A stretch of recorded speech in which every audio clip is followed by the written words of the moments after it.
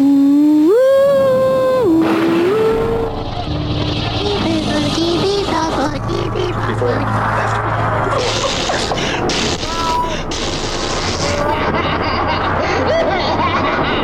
turned out to be completely unreliable assholes.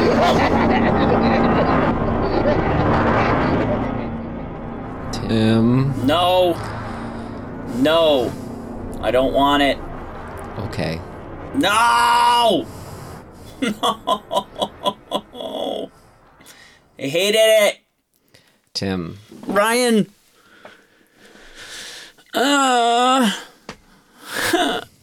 Tim. Ryan. Tim. Ryan. Tim. Ryan. Tim. You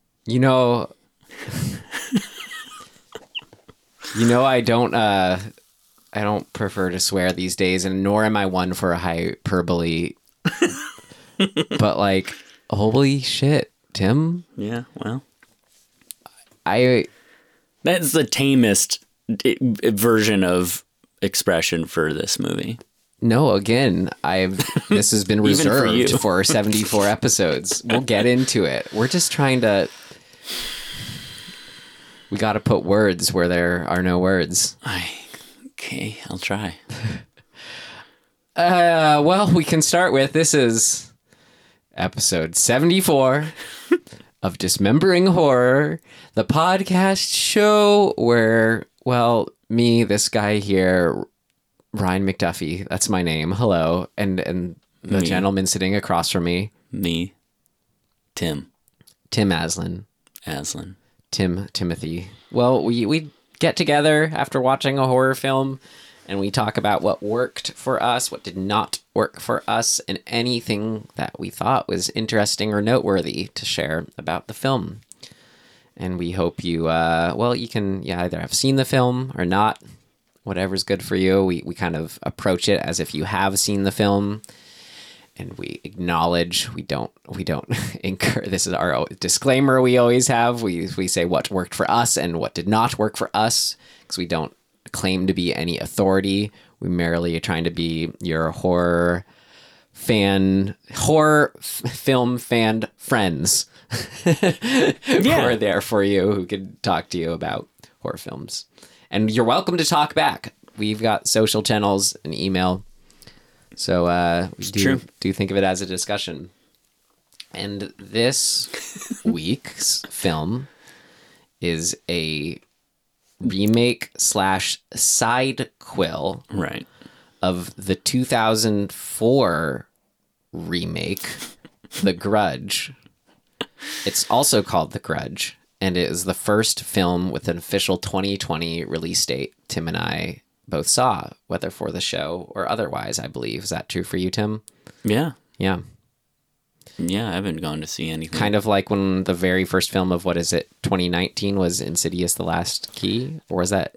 It sounds about right. Was that 2 years ago? How long have we been doing this? No, we're at like a year and a half. Yeah. Wait, no, it says 2018 was the year it was released, so it maybe came out in December and we saw it in January. That could be, yeah. Okay, so whatever. So different from that. Never mind.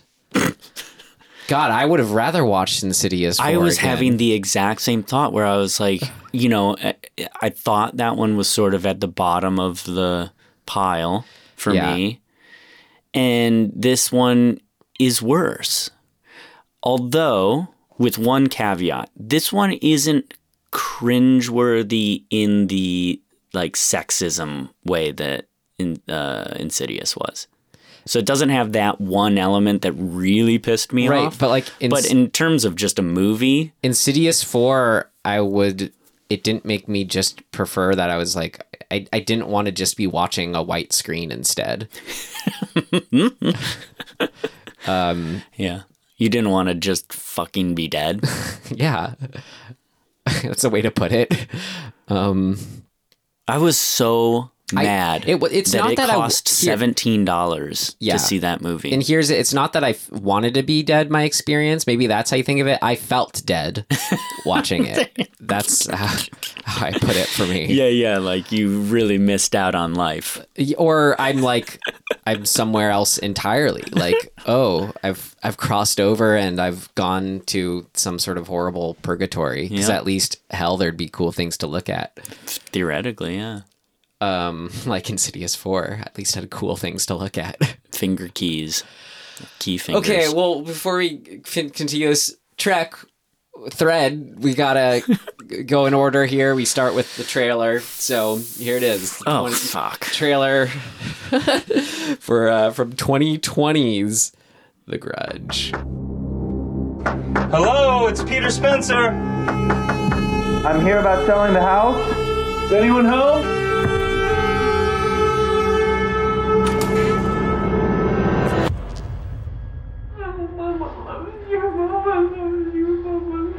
Hello?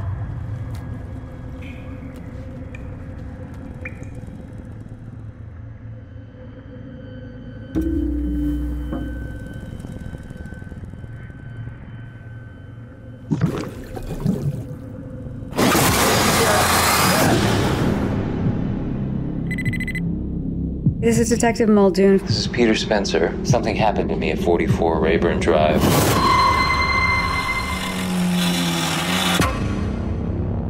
Someone was murdered at that house. Why did you never go into that place? Something never felt right about it. None of this means anything. Wait. What? Are you talking about life? What do you...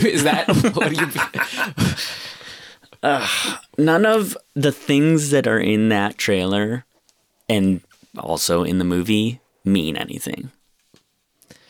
To me. So then it was an accurate trailer for the movie? Yeah, it's just fucking arbitrary, pointless bullshit to me. You're talking about the movie, not the trailer. Both. Right. So then the trailer did a good job Yeah. of representing the movie. I mean, okay, our rating. Okay, we should continue the train. I feel like I always gotta give this disclaimer on the hate movies, Tim. I'm sorry. You know I gotta do it. Because, like, Tim and I, we liked The Eyes of My Mother. Thought it was really solid. Definitely. Like, the writer-director's kind of film that put him on the scene. Indie movie. He went on to do Piercing, which I want to see. Sounds cool. Is his Giallo homage film. And then went on to do this film, which he rewrote a pre-existing script from the guy who wrote the Pet Sematary remake. And Did you see that one? No. Me neither. Oh, I thought you did. I was kind of. I wanted to, curious. and then I heard it was trash. Right. And that made me not want to see it. We almost saw it for the show. Yeah. Anyways, but yeah, so like Nicolas Pesce seems like, he's just one of the people I look at as like, want to look at these young dude horror filmmaker brothers in arms like ourselves. I feel like I can defend him actually in this movie. So I'm not mad at him per se. And I did try to do, I had to, when this ended, I'm like, okay, I gotta like read his interviews. I'm just trying to figure out exactly what was how it went so wrong. Mm-hmm. I guess I came down on that. I mean, we can pick this apart further, that like maybe in there you could make like a better movie with the footage. But what was so egregious to me is all the aspects that are just like the worst of kind of like when all those like the Stage 6 Screen Gems, apologies to them too. I like the people who work at these places, yada, yada, kind of thing. But like, just like the worst of like, a lot of reviews, the jump scare, quote unquote, approach. Somebody is saying, no, don't do that. Do this thing, which is the jump scare that ends a scene. And like, Somebody's saying that's what this has to be. Yeah, because... And that person, whoever the fuck that person is, needs to fucking go away. And this feels I'm sorry, like, but like, go do something else, because that is not what people fucking want. Especially if the filmmaker's strengths are, you know, when it was just a moody, quiet movie is the other one that we've seen. Right. Like, you can't expect someone like that who doesn't have that predisposition to like not even knowing how to work with the jump scare sounds and all that stuff. We're going to even specify what we're talking about even more here. Yeah, but if you work in 2020, if you work in the horror genre and you don't know, or you think that what people want are unfollowed through with jump scares, and what I mean by that is specifically the YouTube style version of a jump scare, which is set up, eerie, jump scare, go to black, move on, right? To something else. Like, it doesn't follow through with anything. If you think that that's what people want because those YouTube videos exist and get a lot of hits, you're wrong. Like, they want that in YouTube. They don't want it in feature films. it could equally be... This is over talked about. It's been talked about for the last 5 fucking years. But it could also equally be not just thinking that those work, but not knowing what does work. Sure. And it could also be, I can defend the kind of like that style if it's something like Ash versus Evil Dead. It's a fun thing. It's self-aware. It's not trying to legitimately be like scary. You know, but even that feels like that's a good example. In Ash vs. Evil Dead, there's still a progression happening like that, you know, when it like splashes blood to like move into the title credits or whatever. Okay, well, we get it. I don't want to get into it soon. We're going to pick it apart further exactly. It's like jump scares and more because we haven't even rated it and we still have our summary. Then we have what worked. Then we can get into what didn't work. Okay. But I did have to wrap up, so I guess this is all to say where I started with Nicholas Pesci. I'd be so curious to hear directly from you years down the line, the behind the scenes of this. None of this is shade thrown personally at anyone, at you. I think it's shade thrown at the perpetuation of a idea that this thing is somehow desirable or effective. Yeah, however that ended up going down, I'd be curious to actually if it's know. one person, if it's a group think problem, whatever the fuck it's coming from, I vehemently disagree. Hashtag release the Pesci cut. Oh my God. Yeah. We're just going to live in a world of like release 1,000 different movies cuts. So Tim, per our existing rating system, would you tell yourself to avoid it, stream it, rent it, or buy it? I mean, I have to say avoid it. I have to just because it's... I was struggling. I'm like, do we have anything lower than avoid? Do we have kill yourself? Travel back in time, prevent it from being made? Do we have buy the rights to the film and like track down any physical and counterfeit copies and just eliminate it from existing? Though I guess, you know, we don't want to eliminate... Oh, God, I'm sorry. My brain was comparing it to the Holocaust. That's not right. Whoa. I said... I was just to finish my sentence. I know what you're saying. Was like, you know... Could you go back and make it not happen kind of thing? Erase it from history. Yeah. You don't do that. Sorry, that was an extreme, inappropriate example of like, you at the same time, we got to learn from these things. Yeah. And sometimes things have to reach their absolute worst before the world collectively... says no more. In a way, it's sort of a funny cap, even though we saw it in this new decade. It was obviously made in the last decade, and it's kind of a funny cap of just a fucking shitty decade. I mean, it's kind of reflective of just like if the world at large is sort of like whatever we are doing is not working, yet people have been pretending it is. Yep. And now, you know, that gets us in stuff only gets worse until we sort of actually act on how bad it is. Yeah, and there's some power that be, whoever or whatever it is, that's going, No. This is how it should go. Yeah. And they're fucking wrong. And they've been wrong. So we both say avoid it, and I try to put so many different ways to like try to put my in review summary, why it's avoid it for me. I arrived at like, well, for context, like how bad this my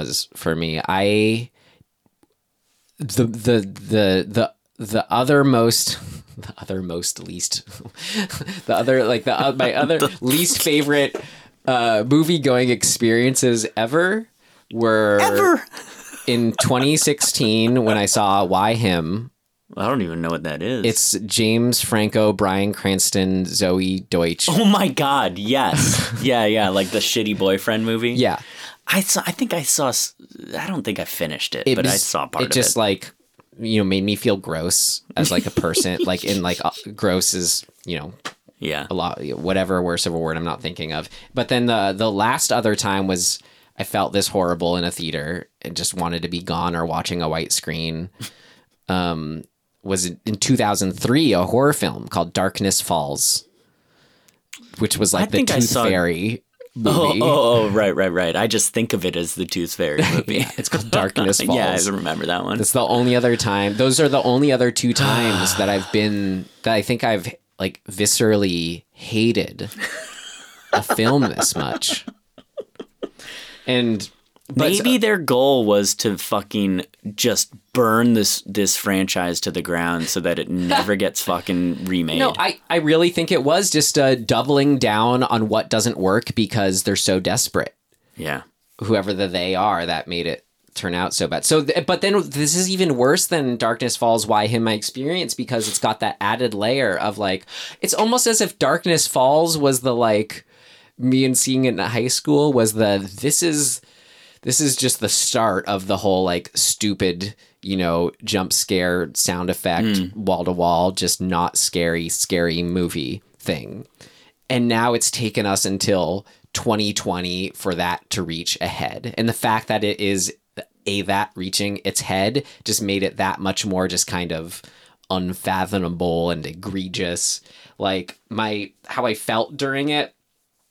Like, and this the fact, like, remember when we said, so we were like, okay, Tim, maybe we should see it because it's a unique case. It's like a remake of a remake or whatever. And it was, our heads just kind of instantly spun in this like horrible, like, oh God, that's just like further than a snake eating its tail kind of conundrum of shittiness. It's just this like so far gone-ness where it's like we should have known. Yeah, it's like, okay, if like a remake, the Grudge remake in 2004, it's like, okay, it kind of works maybe because it's like just reusing these elements. It's not actually as good as the original, that kind of thing. You got to have, I'll defend The Ring. I think Gore Verbinski brought a lot unique to it. Agree. I love just rewatched it. It's good. But anyway, yeah, just sort of like what I said, this is just further down that bad path. But like my example, that I like felt how this felt to me of what all that is was like imagine like you're almost in the best example. I think it was like you're in the sunken place zone where it's just this horrible like non-existent like no chance kind of thing, and you're just falling, and that little window of your escape is gone. And like maybe that 2004 remake and Darkness Falls and whatever that represents was like a little ledge that you could just kind of grasp onto. That like there was still semblance of tricking people, that it was still okay, that you're still maybe going to be okay, that you aren't totally sunken. Maybe you can leverage yourself up and get out of there. God. But then this was just like... Now whatever butter that was on the walls. Yeah, no, this was just like now you're just nothing. There's not even butter to grasp onto. This was like you've now lost that little platform you've been holding on to in those the circa 2000s. And 2000 teens, 20 teens. This is just like a new era. It better not go any further, Tim. It will. I'm just like feeling just confused, desperate. It's trapped. You know what it makes me feel like? It makes me feel like I should be a fucking like studio executive who gets to be like, no, what the fuck are you guys doing? This is not good. Make it better. Yeah. I don't know. I just don't. I think part of me like intellectually tries to understand how this happens. But at the end of the day, with a movie like this one in particular, it just totally reeks of a filmmaker really trying to do two things, to toe two lines. One being like make something actually worthwhile and that they are into, and be constrained or beholden to somebody higher up saying, you have to do X, Y, and Z. Like, yeah, some kind of desperate like attempt to, and they can't, quote unquote, fix it. Right. And they are either unable to contractually or, just interpersonally or whatever the thing that is preventing them as the filmmaker from putting their foot down and being like, fuck off. You hired me to make a movie. I'm going to make it this way. Now, part of me even feels a little bit with this one that he might have made a fucking movie that was fine. And they then said, okay, well, now we're going to edit it the way we want it to be. As I could see them, like, as soon as whatever first scare happens, and like, let's just say in this hypothetical Pesci cut, it was like there was no, sound or right. with the ghost walking by camera. I could see it like them just like, what if we added a little? Yeah. And then it was off to the races. Yep. Yeah. It feels like some fucking producer or whoever took the cut and then went back into the editing room with another editor and said, here's how we're going to make this movie. And they just said, we want this here and that there and this here, and make a sound effect and do a jump scare, and don't worry about it cutting to black because who gives a shit? Just move on to the other segment. And, look, giving Pesci the benefit of the doubt, if he was okay with that, I'd love to ask him why. If he was the one who was having a hand in that and being okay with that style or that version, then I'd love to know why. Everything I've read about then his interviews, and I almost put this in what worked, I'll just save it for things of note, but as far as his approach, just seemed spot on. Yeah. It felt like it had bones of what the original, at least the one that I saw, the Japanese third one. The construct and kind of the like broad what do you call that, style, or sort of like structural style. Mm-hmm. That was kind of there. It's like a pseudo anthology / multi-protagonist. Yeah, so I've I don't know. Again, we'll get into it later, but we gotta go to... Okay, we have to do a summary. All of this is to say, Tim and I think, give it our strongest avoid we've ever given or can give. It's true. All right. Well, how would you summarize this fine film?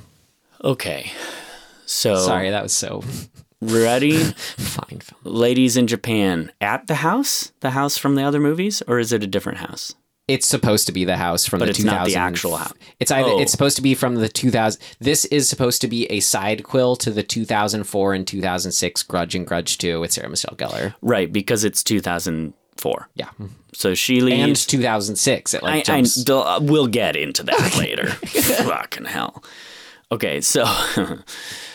Okay, 2004, lady leaves a house, and, the spirit, demon, takes evil the grudge spirit with her. takes, follows her to the States, and she goes to her house, and she kills her family because of the fucking curse, and then a detective moves into town, and her husband has just died of cancer, and her partner that she gets up with has had a case at this house that they have a new case at, and people are killing each other or dying, and they're trying to figure out why. But also we jump in time back to the realtor who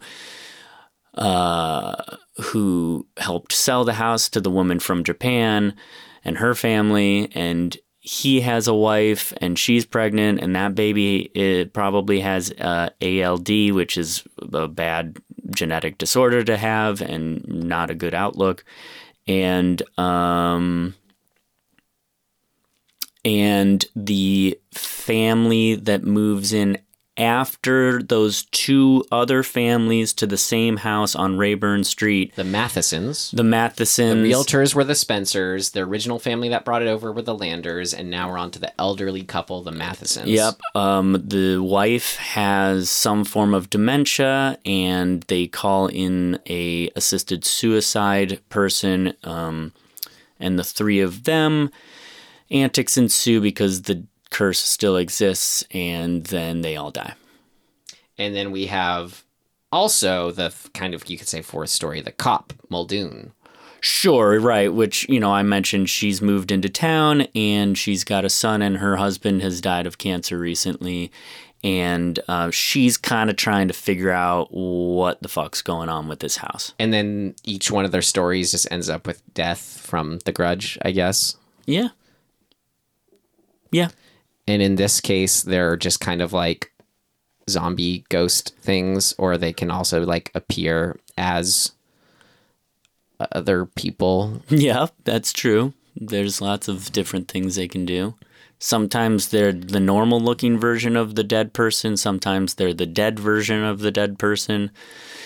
Sometimes there's somebody else that the person who's seen them knows, and then suddenly it's a demon. I can't tell. Maybe it was like intentionally ambiguous, but maybe like there was more of an element in this one than the other ones of like, when the cop is like crazy and staring outside of the house and is obsessed with it. Mm-hmm. Is that like just him being human and reacting to this situation, or is that like the Grudge curse itself, or is that supposed to be scary in its ambiguity? Well, there's a little aspect of obsessionism with the house, because multiple people kind of seem to get a little wrapped up and obsessed with what's going on.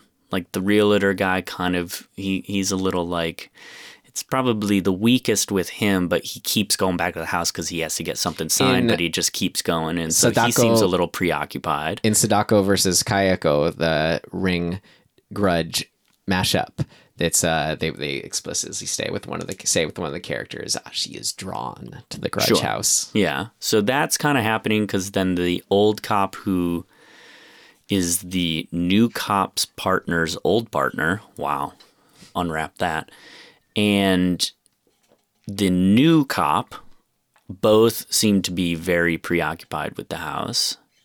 And then the cop Muldoon, played by Andrea Riseborough from Mandy. Yep. She burns it down. The house down. Yeah. But it doesn't fucking matter. Because none of it did. Right. Do you remember, I was just so mad and I had a headache and like it was cold in there. And I just like stormed out as soon as the first credit came on. Yeah. I swear I heard someone behind us go, maybe it wasn't in reference to me, it could have been, but I just heard someone behind us go, I swear, it wasn't that bad. It was pretty bad. Do you remember that though? I didn't hear that explicitly, but I remember hearing people murmur and shit when the credits rolled. All right. Should we do our first section, Tim? Sure. All right. Half hour later. What worked? What worked for you? What worked for you? It worked like a charm, Smith. What worked? What worked for you?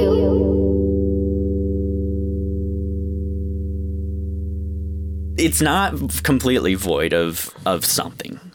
You just want to go with what you got and I'll go with what I got? Yeah. Like this is a really good cast, to be honest, and they're all acting well. So I'm cool with that. And it looks fine. I think the tone is cool, like a visual tone, not the movie's tone. Agree with the cast, kind of agree about how it's shot. I'm not even talking about actually how it's shot. I'm talking about the palette. That's what I mean. Actually. That is what I mean. The palette I'm cool with. The palette, I think, in the context of such a terrible film, just made itself bad. Is how I saw it. Oh, interesting. Yeah, it's like they can't. It felt like, what are you even trying? It's like, why are you even bothering to like? I don't know. Yeah. And then I agree that the performances were good, but or that the actors are good actors and did a good job. But I can't say in the context of the film it worked. No, that's true. I guess okay, so to be more specific, what worked for me is the casting. Agreed. Only. Agreed. Casting decisions. And the color palette. Actually, the setting. I like the setting. It worked for me. Pennsylvania is a fucking damp place. What worked for me was when I got excited just seeing, even though it like wasn't the one from the original Japanese ones, I just got excited seeing someone exit the Grudge house in Japan. Mm-hmm. And then there was the shot of the dog looking happy. I liked that. Oh, man. I'm going to move on if you are. Oh, my God. God.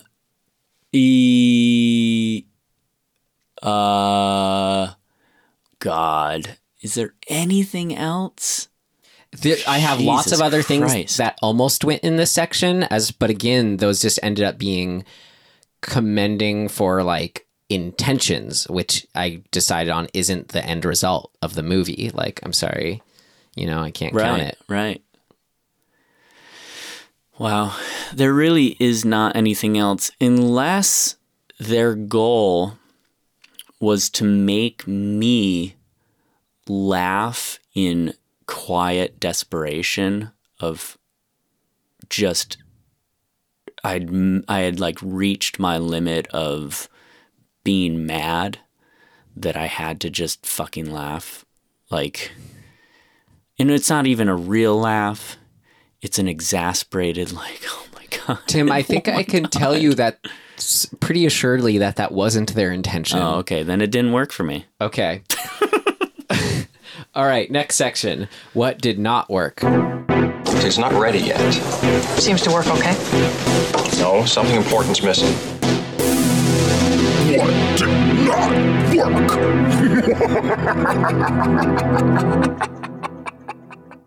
Okay, what just made me reach my breaking point, like we already kind of brought it up, was just these, we were kind of referring to them as jump scares, but to specify a bit more, I already mentioned it briefly, but just they were incessant, blanketed across the whole film. It was just an utter onslaught of the whooshes, boomers, ahs, whatever those. It's like they dug into their vault and just used every single one. Yep. It doesn't matter. Someone walks on screen, they turn around. Just all that. Just stop. Yeah. Yeah. And it felt like that's why I felt like I was drowning. It was just this just this malaise. Yeah. And it's like even people who like those, or those people who execute them, it's like they lost sight of the idea that even just to do a jump scare or have one of those sounds be effective at all, you have to stagger them and pace them. Mm-hmm. This was just the soundtrack, not even just the music I'm referring to, but like literally the track of sound. The whole movie was just those effects. Mm-hmm. And then from that's what made me like totally just feel in this emotional state of like, I've lost sense of time and place of like where this movie is at any given point. It would be interesting, I think, to track it because it felt to me, generally you sort of say, this is a broad general thing, but like you say, every 10 to 12 minutes, like, that's a good sort of sequence of time to use as your cycle in a movie. 10 to 12 minutes, 8 to 12 minutes, somewhere in there where you can build some stuff up, you can kind of crescendo up to a point, you can get, a beginning, middle, and end feel to this sequence of time and it's pleasing to us as viewers. I don't know, but it'd be interesting to look because it's felt to me like this one cycle was about 3 minutes. And it was a 3 minute, like little serial moment and disjointed because they have multiple stories going on. So you get with one character for about 3 minutes, jump scare. Then you're into another character's story for about 3 minutes, jump scare. I just and can't it just even, was I don't nonstop. Know, but that's why I was trying to broaden it and say it's not just jump scares. It's these little sounds. Because that was I'm every... using that as a catch-all That was term. every 5 seconds. If it was every 3 seconds. It was just like for someone to walk across a room. Right. They couldn't do it without... Yeah. But to me, it really is the construct of these YouTube videos. Like that's what... What are these YouTube videos? So like, remember the Lights Out Yes. YouTube video? It's that. It's that construct. Where it's like, okay... person's walking through a place and it's like eerie music, and then they turn on the light or turn off the light, and they see a thing. It's like, but I just see this as, and then it crescendos up to this moment of like, da da da da da, and then blackout. But this is just more that direct evolution of like the jump scare in like Darkness Falls again. Like I think this is outside. I mean, I think you can relate it to those YouTube videos, but just as far as like a filmic evolution, how we got to where we were, I see more of the direct line there. Yeah, I think that we're a little bit talking about the same circle, where it's like the Darkness Falls things led to the YouTube things, and now we're back to the Darkness Falls things, but they've been influenced by the YouTube things that were influenced by the Darkness Falls thing. So it's like it's all the same circle of bullshit. But like from the opening of this, can we talk about the opening for a second? So. Well, I mean, yeah, that's what I was going to say. Hang on a second. Yeah. This weird text scroll that comes up at the very beginning. Do you remember this? No, that's what I was going to talk about. Oh, good, because it is bizarre.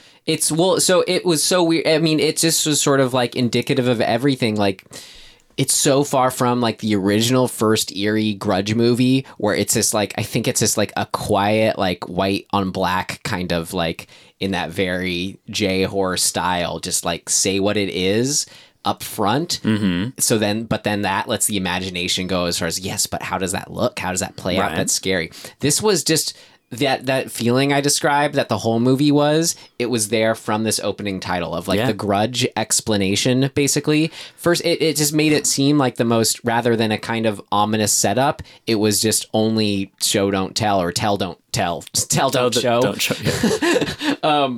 Where it was like, rather than anything eerie or ominous, it was just wah, wah, wah, psh, psh, psh, bah, bah, bah, this is exactly, and you were just like, what? It didn't feel like it made any sense either. It was like 5 different sentences that I was like, are those connected to anything? Because it just, what am I even reading? It came in and out really awkwardly. Right. Like the timing was weird, and it just felt like, ugh. So that was just perfectly indicative of the movie as a whole. But you go even to the first 12 frames of this film, I went, oh no, it's bad. Because the sound, the music that came on, it was the chintziest kind of like, bling, bling, like it was kind of the horror I don't even remember music, just with the very first, whatever the first title card was. God. And then you see those shots of Japan, and I got kind of excited, but it was quickly, that was like, what, 30 seconds? Not even, probably. But yeah, actually, that's an interesting point. When they shot the cityscape of Japan and like on the streets, I was like, oh, this feels older. Like it's old style, and like maybe the camera or the lens they were using or whatever, like just felt, it felt cool, dated and cool. Yeah. And the feel of those very, very like just second long shots, it was more in line with his like, the sort of observational, quiet eyes of my mother feel. But then we jump to the house, and suddenly the image is much, much different. It's like clearly a modern image. So I was like, oh, well, okay. I guess we're not doing that other thing. Yep. And then she... I'm generally pretty put off by like inhuman behavior, and what I mean by that is like in real life, people, I just don't buy people like this is such a telling an actor to do a thing. Like you walk out of the house and you turn around and you look at the house and you just kind of go, yeah. and you stand there for a minute contemplative. It's like, we don't do that really. And so I'm immediately just kind of out.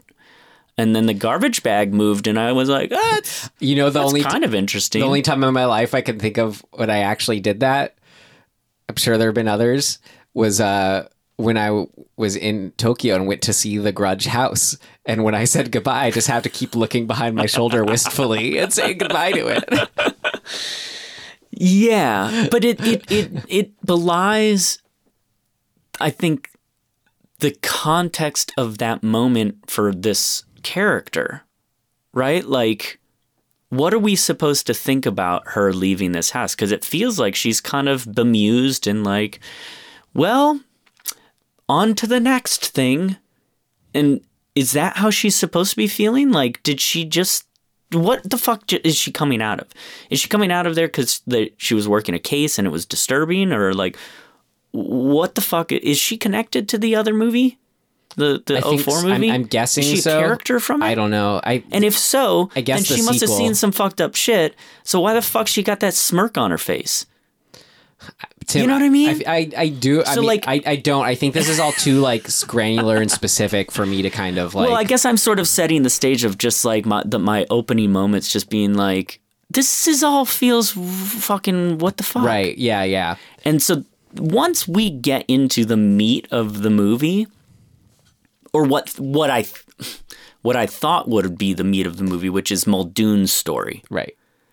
I actually was kind of like, all right, I love a mystery. Let's watch her try to figure it out.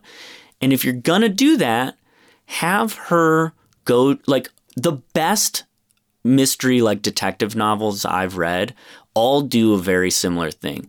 They basically red herring the fuck out of the lead detective's, like, trajectory. And they keep thinking they know what's going on and going down the wrong paths. But ultimately, all of the wrong paths add up to them having a moment of like, oh, fuck, it's this. And that's a really fun construct. And I was like, ooh, we're going to get to see this detective kind of do that and have it affect her life personally. And ultimately, we'll get to go on the journey of figuring out what this grudge thing is through her eyes. Cool, I'm into it. That is not this movie. Mm-hmm. And it effectively ended up being her just reading files and then flashing to the content of those files, but more, because we get to see the actual people doing stuff. At any given point, like, I couldn't care. I couldn't tell you what was like happening or why they were. I just didn't. At no point was I wondering what's going to happen next. That's right, because they tell you what's going on before anybody has to wonder what's going on. Yeah. That's fucking terrible. You mean as far as setting up what the grudge is? Well, because again, that worked for me in the originals. No, as far as like, so for example, we are told right off the bat that there is this entity doing stuff, right? We know that. And she doesn't, Muldoon doesn't, so that's kind of okay. And then her and her partner go to the car that's in the woods and the body that's been there for a while.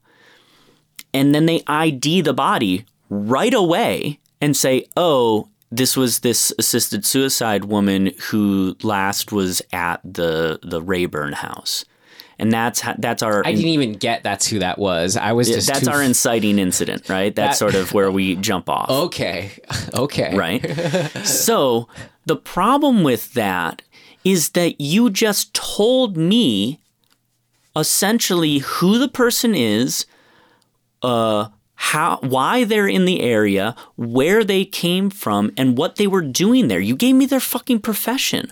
So when we eventually get to the sequence where we're meeting the Mathesons, we already know what the fuck's going to happen. There is absolutely no mystery to it. But it can work in horror. So I'm saying this to then hear why it's still not working, to pick it apart further. But you can do in horror, you do the thing, you set up this person is going to die, and then the horror is in that suspense of like how exactly it plays out. That's right. But they don't even give us an opportunity to wonder that, because the guy just says, oh, there must have been it looks like there was somebody in there with her. And so we know then it's the grudge ghost. So right? Like it's, so rather it's than just irrelevant. being like, there's something weird about this, or just this person died, we don't know how. That's right. So here's how you do that. It's really fucking simple. Stop giving us so much information. Only piece of information we should have gotten from that car is a fucking piece of paper which existed that had the address, the 44 Rayburn address on it. That's it. Nothing else. We should not get any other information. Then we get to sort of start to wonder, well, why was she there in the first place? What was she doing? Why was she driving away so crazy? Why was she on this back road instead of a normal road? Like, we get to ask all those questions, but they answered all those questions in the first in that scene in the beginning. So when it comes back around, I don't give a fuck. I already know why. You're much more, I don't know, not forgiving viewer, but I had already checked out at this point. I didn't even care. I was still I was attentive. I get you. All comes back to me with that style. I just couldn't pay attention to anything. Like, give us a fucking reason to wonder. The malaise is the best word again. How it all felt to me. Like her bones are broken in weird ways, and like have the coroner be like, hey, I just, later have the coroner come in and be like, okay, I've done my report, and I gotta be honest, like, this is fucked up. Like the way that car crashed, and the way, like, it wasn't really a crash that would cause this type of injury. Mm-hmm. And I can't explain it. Have a bunch of people who are experts scratching their fucking head going, I can't explain this. There's something up. Don't have then Muldoon, after she's been giving all the information anyway, go to the house, walk into the house, and meet fucking Mrs. Matheson with no hand, right? Mm-hmm. Like, again, now I've been given all the information. She's nuts. She went nuts. She killed her fucking husband, and she cut her fingers off. Like, when we come back around and see her chopping her fingers off, who gives a fuck? I already know she did that. Right. They keep doing this thing. So it's a completely ineffective way of doing it.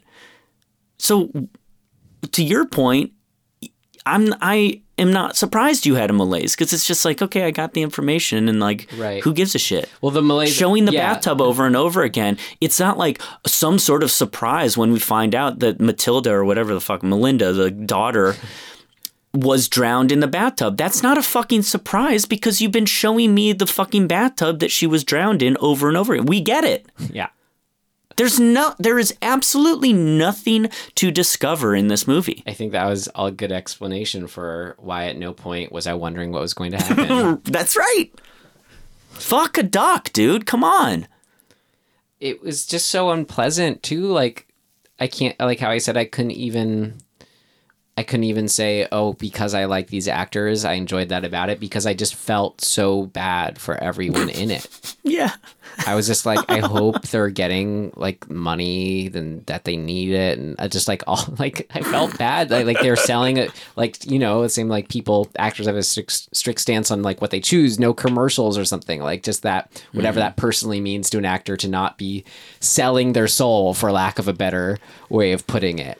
Like, I just felt bad for everyone. Yeah. And it just made me feel gross on top of just how gross I already felt. Yeah, I hear that. Even like Insidious, it's like I could say these movies are just not for me, and like Lin Shaye is just doing exactly what this movie is trying to be, and people enjoy it, and like, fine. Mm-hmm. No, I just felt it was just another layer of how awful I felt watching it. How fucking weird was it to have them do this thing of like the throwing 2004 up on the screen, and then immediately after going to 2006, and then going back to 2004, like throwing that up on the screen. It just made it more confusing. I was somehow. Like, why and what the fuck are we doing? Right? Holy shit.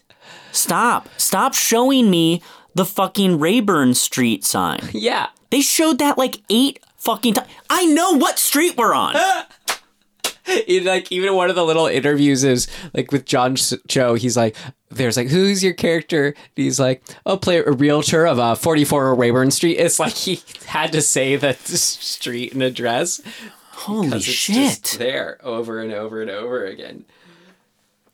What the fuck? I don't know how else to...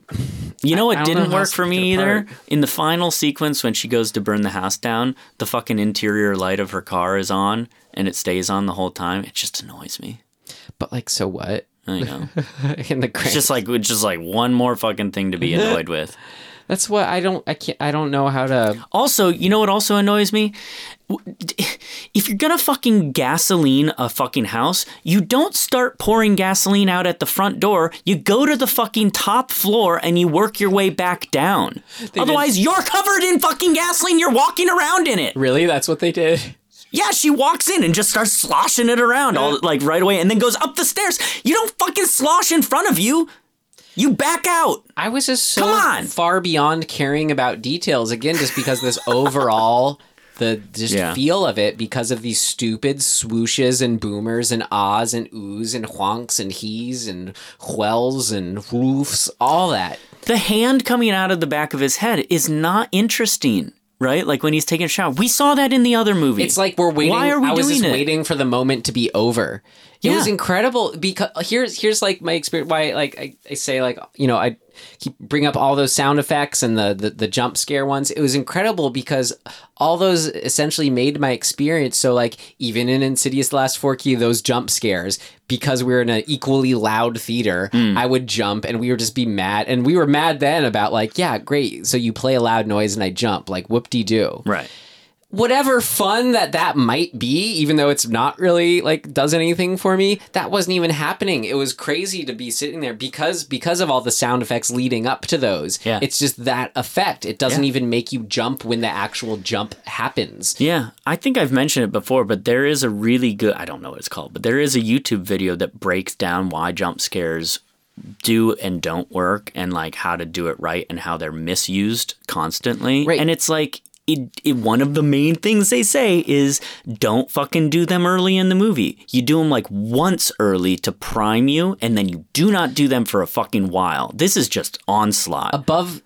Beyond that, too, like I have to think this is what I want to give Nicholas Pesce the benefit of the doubt, and that there are other hands in this, because you have to like what's that filmmaker who did Blue Ruin and stuff, has such a good he's so good. I don't know his name, good but... handle on where our modern expectations are for the sort of surprise moment to happen. Yep.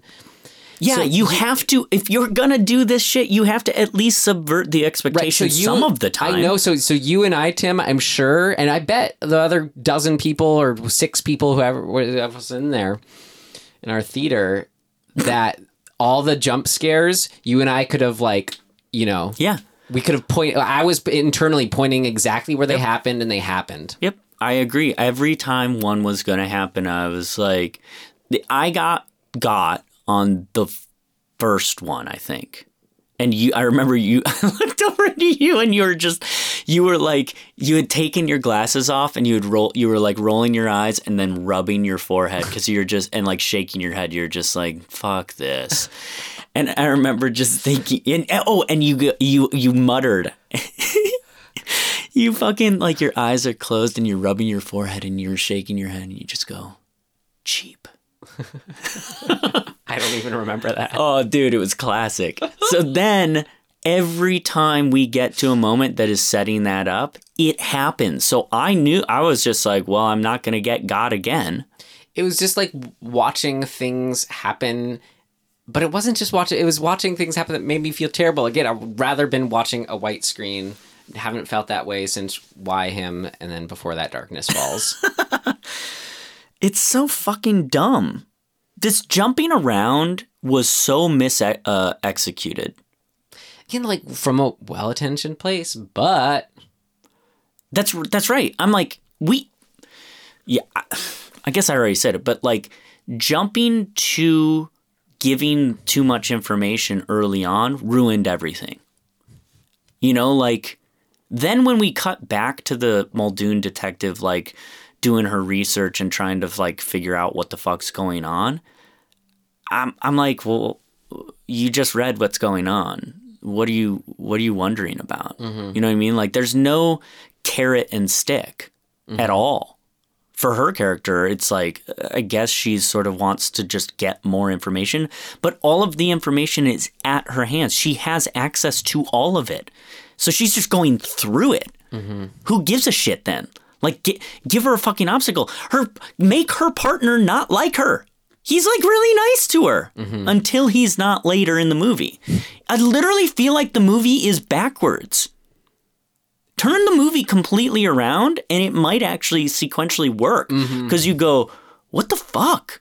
Like, why are they doing this? What's happening? Why are they fucking like so pissed at each other? And like, then you find out what the fuck. But Jesus. This is why we have you, Tim. Props for you for being able to follow it this closely. There are elements that almost, like, I get why they're there. The movie, every character is grieving in a way. And that's cool, great. Let's lean in on that and have us care about their experience in grieving. We don't get that at all. Like, everybody's just kind of like, yeah, I'm grieving. Sort of sucks. But also this grudge thing's happening. I never thought I'd feel so little watching a pregnant woman get murdered. Right? The effect, doing the effect where he like flits across the screen to kill her pissed me off. We just keep blaming this unknown entity, and whoever that is, Here's the thing, and maybe there's more to this. These are real things, right? Like, in real life, mothers kill their kids. That's a thing that does happen in real life. It's super fucked up. In real life, husbands kill their pregnant wives. That's a fucking real thing. In real life, you know, husbands try to have their dementia wives or vice versa, you know, assisted suicide, even though they cannot make that decision for themselves. These are all real things that happen, and we got the fucking lamest, most unfucking caring version of all of those things because they just say, oh, well, they're just doing it because of the curse. How about we see them do it and not know that they're being provoked by the curse? And that's fucking horror. And then the detective has to figure out why these fucking people have done these awful, the worst things that you can do. They've done it, and the detective has to figure out why, and she leads to figuring out, oh my God, maybe it's this supernatural thing? That doesn't make any fucking sense. And then the supernatural shit can start happening to her, and she has to defend that. The thing that she does not believe exists in the world. That's a fucking story. This is just, here, have all the information because you've seen the other Grudge movies, and, like, you know, it's a fucking scary ghost that jumps out. Mm-hmm. Fuck off. They weren't even scary ghosts. They were just weird zombie things. I know. How far from the iconic white ghost Grudge things too? Like, I guess cool. Just because they were pale-ish? I don't know. Maybe that's just as a fan of the original I'm coming from, but so is the filmmaker. They almost did. They tiptoed around, and this is what makes me think that there's a different movie that was intended. The unraveling of Muldoon's credibility and psyche is there's like one scene that sort of is that, and we go, oh, cool, great. And then she's in the basement and she's watching or listening to the tapes, and then she sees somebody and she sees him on the tape, the videotape, and then shows that videotape to the other cop, and then the guy on the videotape is no longer there. So she's like, holy shit, like, I'm losing my mind. Let's watch her lose her mind over this case. Yeah. Please. Instead, she gets a dog licking her fucking ankle once. What was that? Oh, you're over there? Okay, end of scene.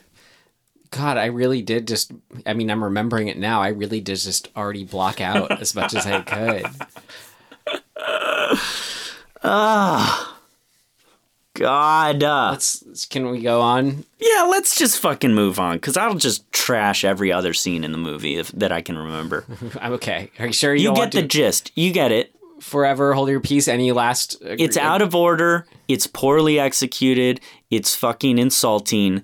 It's a disservice to the fucking actors that you put in it.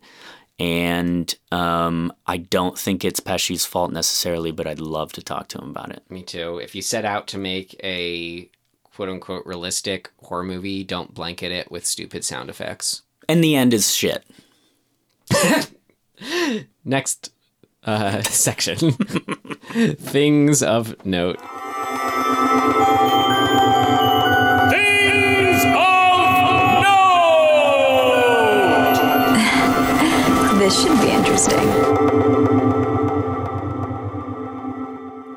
Like, it was interesting to read about his intentions going in, Nicolas Pesci's intentions going in. So just for some of what that was,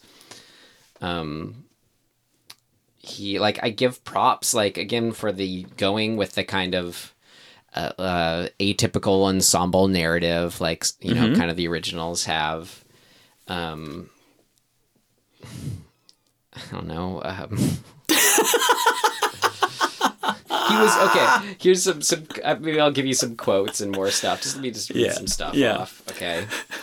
Well, he compared it to, you know, like the Hill House Netflix show, saying, you know, wanted to have it be where, you know, wanting character drama, like use that real life drama, kind of like you just said, of those extreme situations. So he's coming from that place. In this interview with Fortune, he said, "I'm obsessed with David Lynch too, and what he does so amazingly is that while you might not have any idea what the fuck is going on in terms of story, you're steeped in this mood and atmosphere that makes you feel such specific things that almost help you follow the story. What I love about horror is that you can use all this atmosphere, tone, and style to steep the audience in this mood, so that when you do scare them, they're already keyed up for reasons they can't quite put their finger on. To me, the cultivation of the look is all about that." So I guess talking about a lot of the look of it, and, you know, also addressed pacing and mood.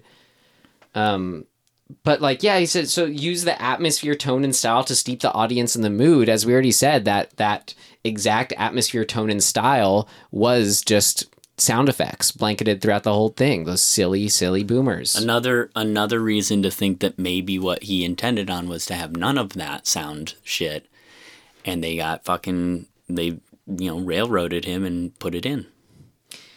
He said, there was just no way I was going to make an easy, fun grudge movie. Again, what it seemed like it was forced into being. Pesci explains, speaking to Fortune by phone, "It was always going to be this intense, brutalist sort of nightmare." Then don't do it in the style of Darkness Falls, people.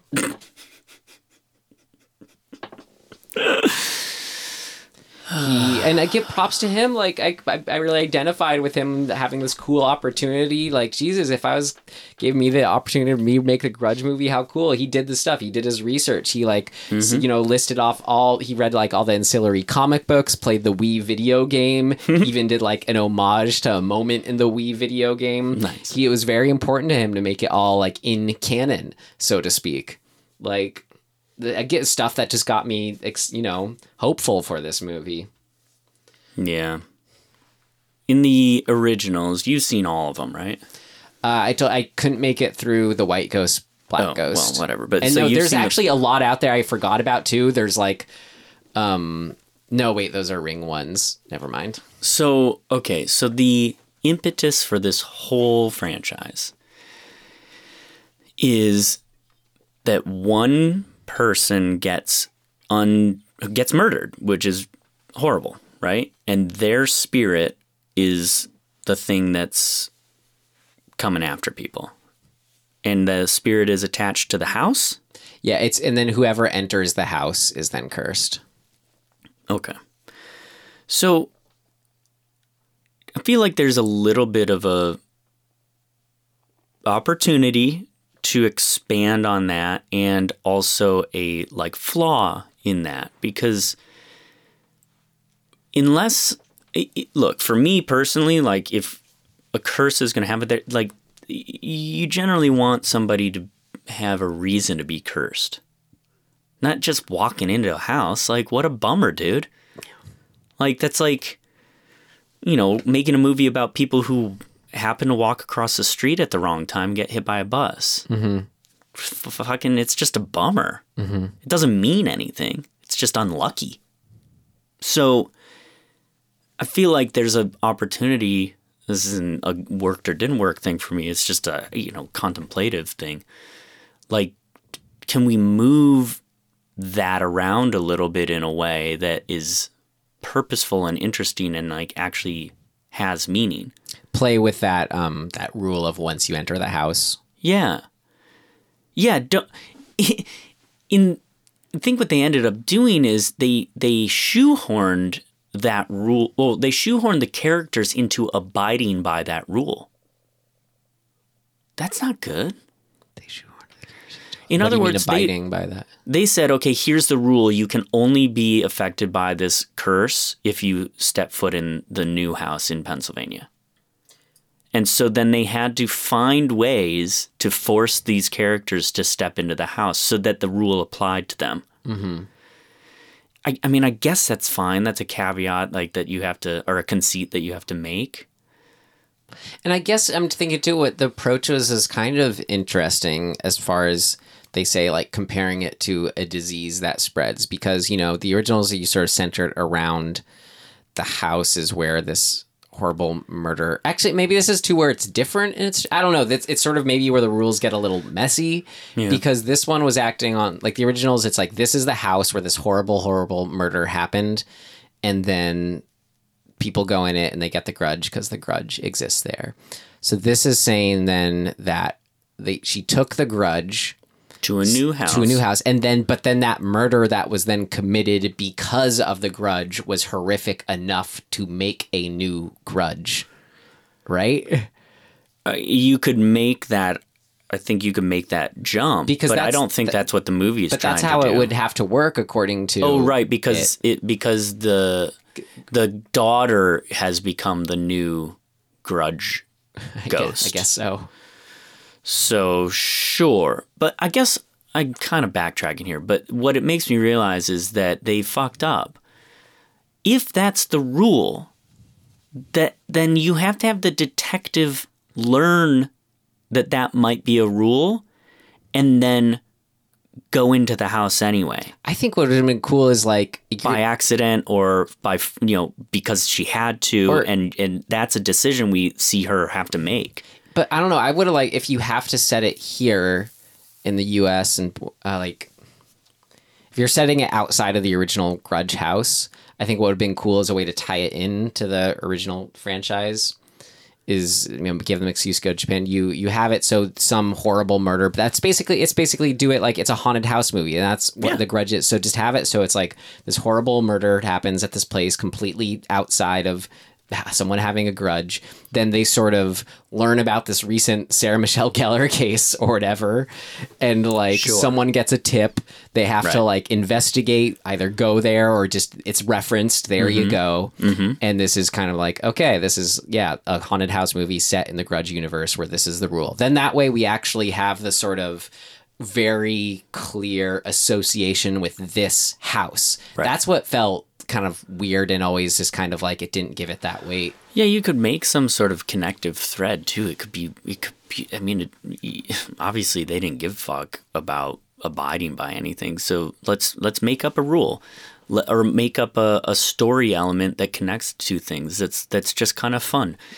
The architect of the house in Japan built the house in Pennsylvania. It's the same architect. I don't know, but whatever. That's a different movie though. That's a different franchise of that's just a different haunted house movie entirely, I think. Sure. Because again, that's not the Grudge is a grudge happens because a horrible murder happens. I agree. So you combine the two things is what I'm saying, is that you say that the reason that the house because murders happen in houses all the time, right? And grudge ghosts don't come out of that. No, that's why I'm saying you make it so the rule is that is what happens. I mean, because that is what the Grudge is. Yeah, that's this world. It's I see. There'd be a lot of fucking grudge ghosts around. That's the whole whole premise of it, is that, and that's why it's scary, is playing off that real life thing of a murder happened to a house, you get an unsettling feel. Sure. Now this is extrapolating that into horror haunted territory. Yeah, so you don't need her to come from Japan. Fuck that. Like, whatever. Like it's I get where you're coming from. Different rules. Like in I watched not Rec, the Paranormal Activities, where the rules of that was the reverse of this movie that actually made sense for the rules in that film, because it's a demon that attaches itself to people and individuals. Right. So then that made sense for in the Japanese spin-off of those movies, where the demon went inside of her from the other one or attached itself to her. So that's how she took it back to Japan. That's how it's happening in there now, Tokyo Nights. Yeah, I mean, that's like a thing we never really get. We just are supposed to go, oh, okay, the grudge ghost in Japan attached itself to her, and then because of that, she killed her family. But we don't get to see her influenced by that ghost in any way.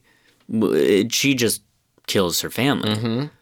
But we're just, I guess, just because the grudge ghost attached itself to her. Okay. Right. Yeah. Well, whatever. Thanks for not giving us an actual reason. And that inherently cheapens the murder itself, because we just put the blame on the grudge or the ghost or whatever. Yeah. It's not like, again, it takes away from the impact of like this heavy thing made this house this way. Right. That's right. That's right. Just have her kill her kid. Have her be somebody who did that. That's the worst thing. That would cause the grudge to start. Yeah.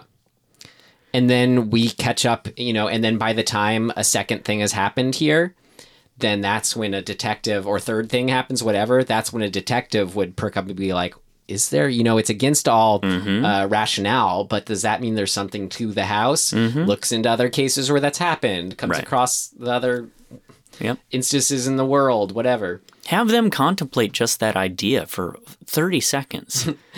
Like, then just have them reading the statistics and just be like, it's so fucking wild that the common occurrence of a secondary or tertiary murders that are unconnected to the initial one happening in the same house concurrently. Like that, what a fucking crazy statistic. Just have them fucking think about that for 10 seconds and then move on, because all it does is make us go, yeah, that fucking does have an impact. Right.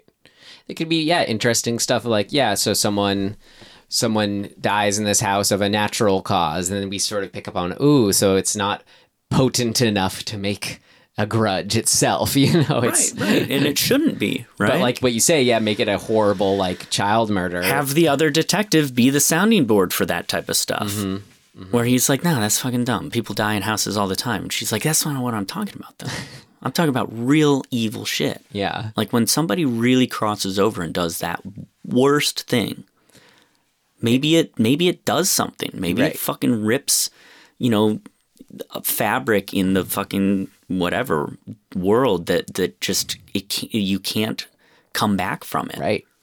That's what's so cool. Let's talk about that. That's what's so cool about these movies. That's why the metaphor works for these movies. So I guess that all went out the window when it was this weird like it follows her thing.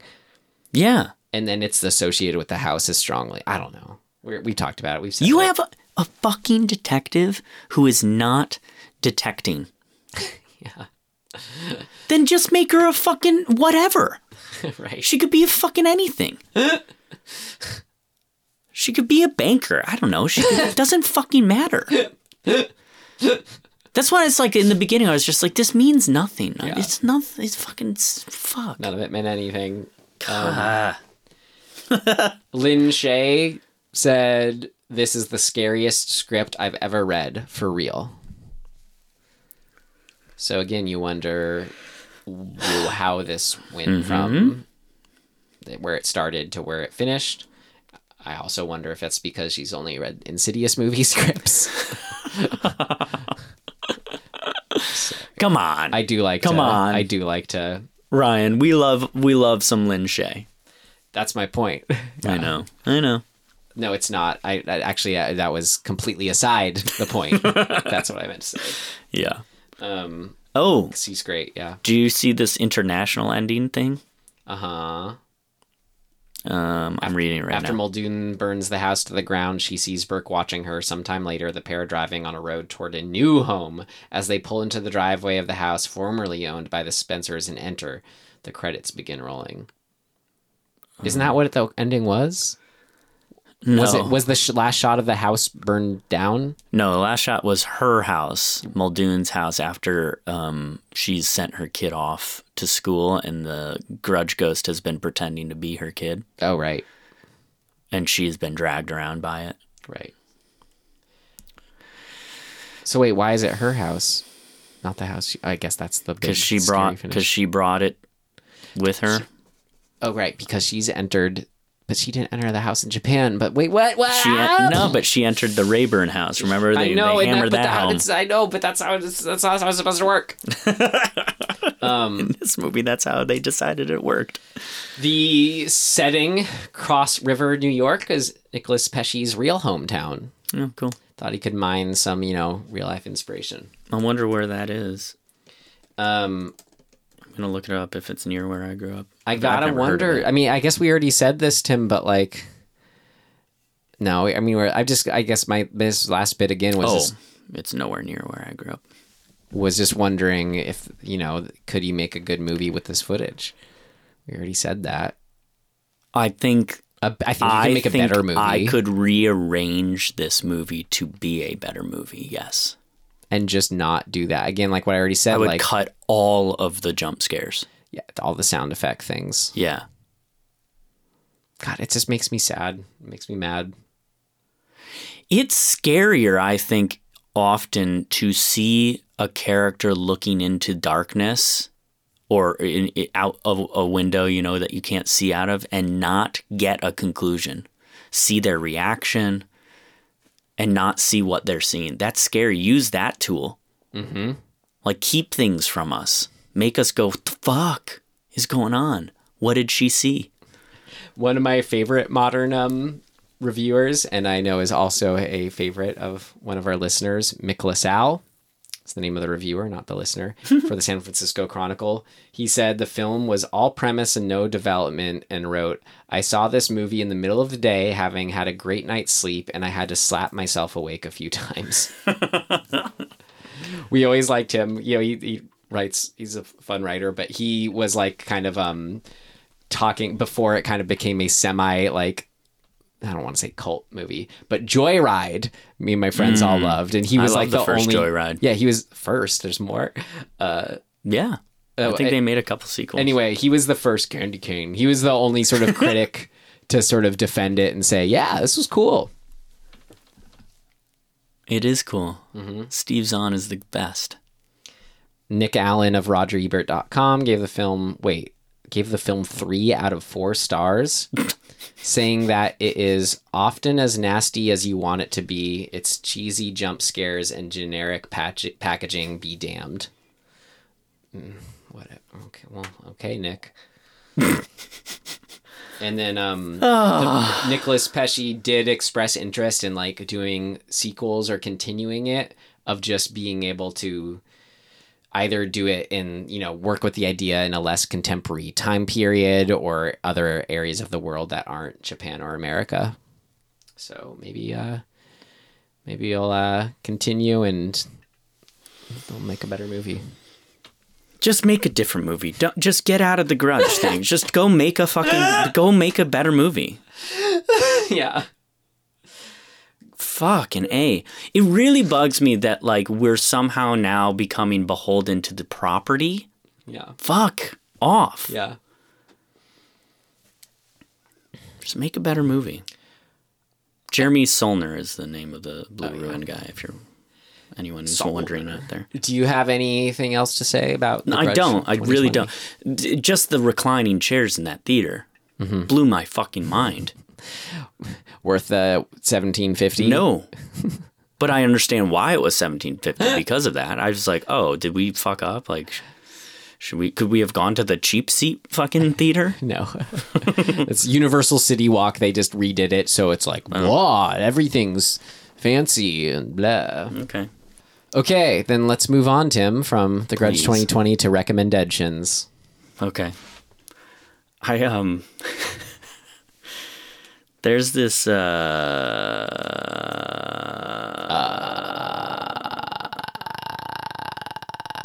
know you didn't mean to do that. That was funny, Tim. Do you see what you just did? I did. I see it. So there's this series of, I guess they're movies, but I think that they were initially they were episodic, but then they got just combined into movies. It's a really great explanation. They're horrible. Don't get me wrong, but they're right in the thing that I like, which is ghost hunting. Uh-huh. They're called, they're all just called A Haunting, and then whatever the location that what are you talking about? A YouTube show? No, it's on Netflix. It's on Prime, I think. A Haunting? Yeah, so like, for example, this one is A Haunting on Washington Avenue. Or there's a ton of them. A Haunting on Dice Road. Okay. Get it. So like, I've watched most of them, and they're pretty bad, and they do sometimes give you some stuff, like some cool, ghost hunting moments or whatever. The last one I watched, I stayed up like way too fucking late watching this thing. And it was pretty okay, like interesting. It's this old, I guess kind of Civil War era, like mansion that some family had bought, and right off the bat had started having issues and whatever.